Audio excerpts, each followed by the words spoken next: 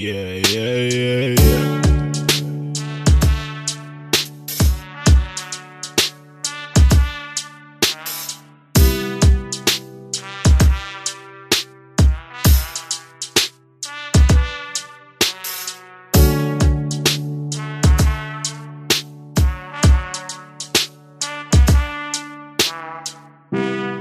Hey guys, my name is Alex, and you're listening to the 1000 Movie Project podcast. There's a coffee shop that I really like on Brickell Avenue. It's called Dr. Smood. It's got a really nice atmosphere, it's very close to my apartment, and it's one of my favorite places in town to sort of sit and read and get some writing done for a couple of hours in the middle of the day. The only problem that I have with Dr. Smood is that everything on the menu is insanely expensive, which I don't really care about at the end of the day because I'm not there for the tea or the coffee or any of the food. The only reason I'm there is to sit around, get some work done. But I've got this fucking inner Karen that just refuses to let these things go, that takes an overpriced sandwich or cup of coffee as like a personal insult. What I generally get at Dr. Smood is a cup of green tea.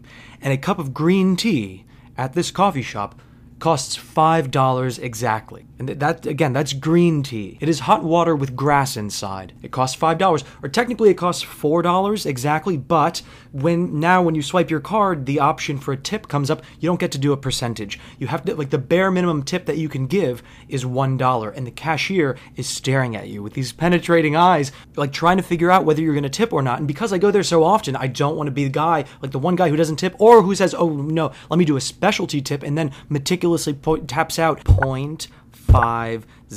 And part of me thinks, why bother giving a tip if it's going to be 50 cents? That doesn't amount to anything. But then I realize, I have this term for myself, and when I come home from work, I call it Scraggle Cash. Scraggle Cash is the inconsequential, ostensibly meaningless $2 that people have dropped behind them as kind of like loose change, as almost like a gesture at a tip. And it isn't much, when you take it, but then by the end of the night, if 8 or 9 people have dropped, $4, it amounts to something. And so I try to rationalize with myself, no, yeah, it's fine. It's okay to give a 50-cent tip off of a $3, and 50-cent cup of coffee or cup of tea, because at the end of the day, the barista's Scraggle Cash will amount to, will amount to something that, that they can put toward rent. Okay, so yeah, a cup of tea ends up costing $5, but here's the thing. I'm not actually paying for green tea. I'm paying for the opportunity to sit here in a comfortable ambient place and read a book or do some writing for a couple of hours. What I'm really doing when I go to Dr. Smood is I'm renting space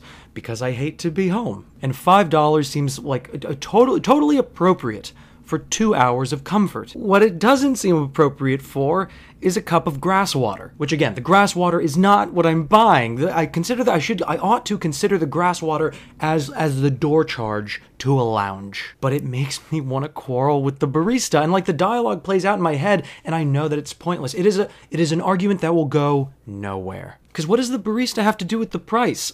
She's behind the counter earning probably minimum wage. If I say, oh, this is so expensive, this is ridiculously expensive, she's going to say, I'm just doing my job, sir. But for my inner Karen, that's not enough. And my inner Karen is going to say, you know who else was just doing their job? The Nazis. You are morally compromised by working here. I hope you're happy. And I promise I suppress that sort of consumer pettiness 99% of the time. But occasionally it rises to a boil, and it culminates in some sort of weird, awkward fucking confrontation. And it happened the other day, and that's why now I'm in this weird kind of detente with the bartenders at the bar where I spend most of my evenings. This bar that I go to, they have on their menu a really great hummus dish. They make their hummus in the back. It's pink, I forget why. So I get this hummus dish pretty often, and last month I started to notice, week by week, that the pita bread that they give with the plate of hummus has gotten smaller and smaller and fewer, until finally, recently, they started lining the plate with exactly 8 pieces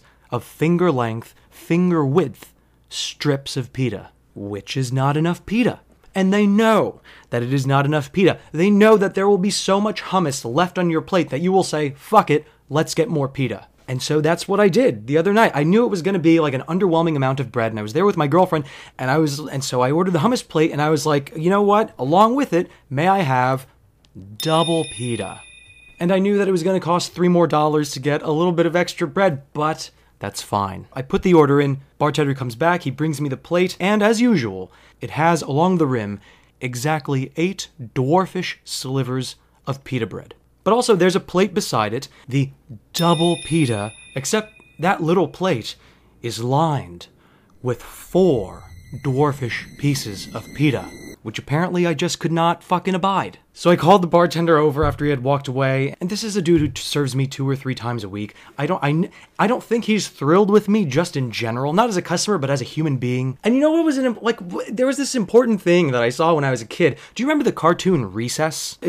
Cartoon about a bunch of ragtag kids on a jungle gym, a group of friends, none of them looked the same. And there was a particular episode in which the leader of the gang, TJ, he's one of the most popular kids in his grade, and he sees that there's a student in their class who does not like him. So over the course of the episode, TJ starts bending over backwards, trying to win this kid's affection, trying to impress him something. But every gesture that he attempts just ends up pushing this kid farther and farther away. Until finally, at the end of the episode, TJ cracks.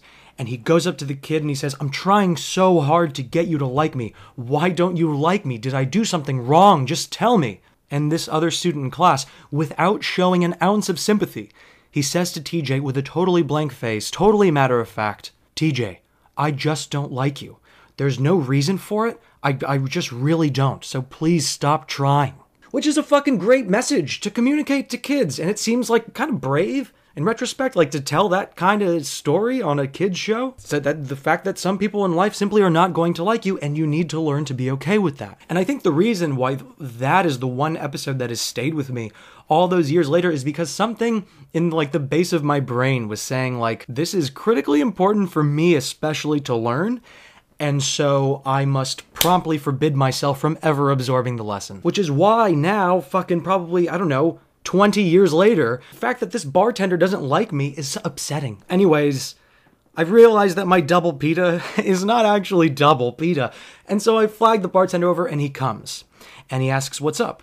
And rather than simply being an adult and suggesting that I would like a little more bread, I try to explain the situation. And it's like busy, it's a Friday night, and I'm like, "Hey, sorry to bother, but just, I don't know if you've counted, but I've noticed like the cook, he always puts exactly 8 pieces of pita on the bread, and it's like never really enough. So remember like when you came and you took our order, I asked for double pita?" And he just stares at me, and he doesn't blink, just looking at me. "Well, you brought an extra plate of pita, which I appreciate, but I see like it's just 4 pieces on the plate, and that's not really double.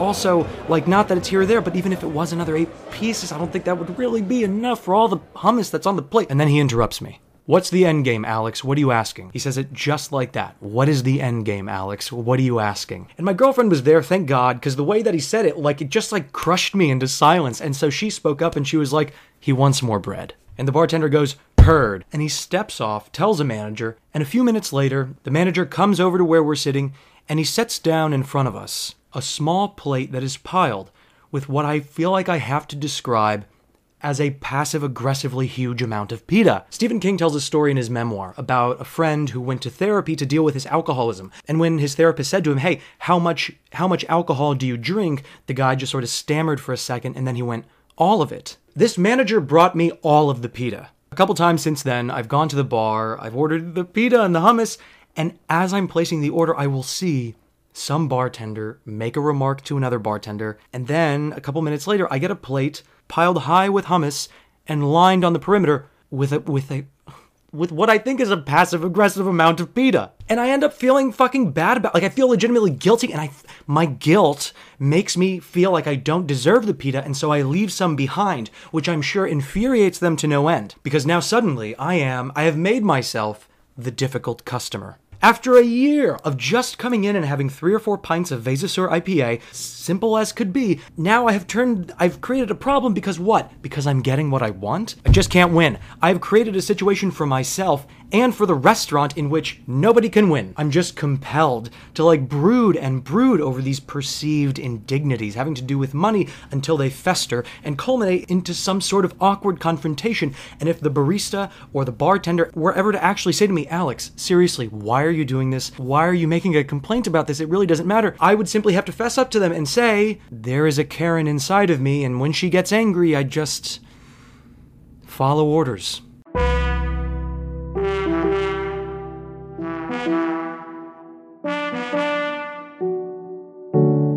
You've been listening to the 1000 Movie Project podcast, and if you like what you heard and you want to keep it rolling, you want to support the show, make sure it keeps coming out consistently, you can always become a patron by going to patreon.com and looking up 1000 Movie Project podcast. Or if you want to get in touch with me for any reason at all, you can find me at the very pithy, succinct email address 1000movieprojectpodcast@gmail.com, which is, I think, as long as an email is allowed to be. Thanks for listening. I'll talk to you next time.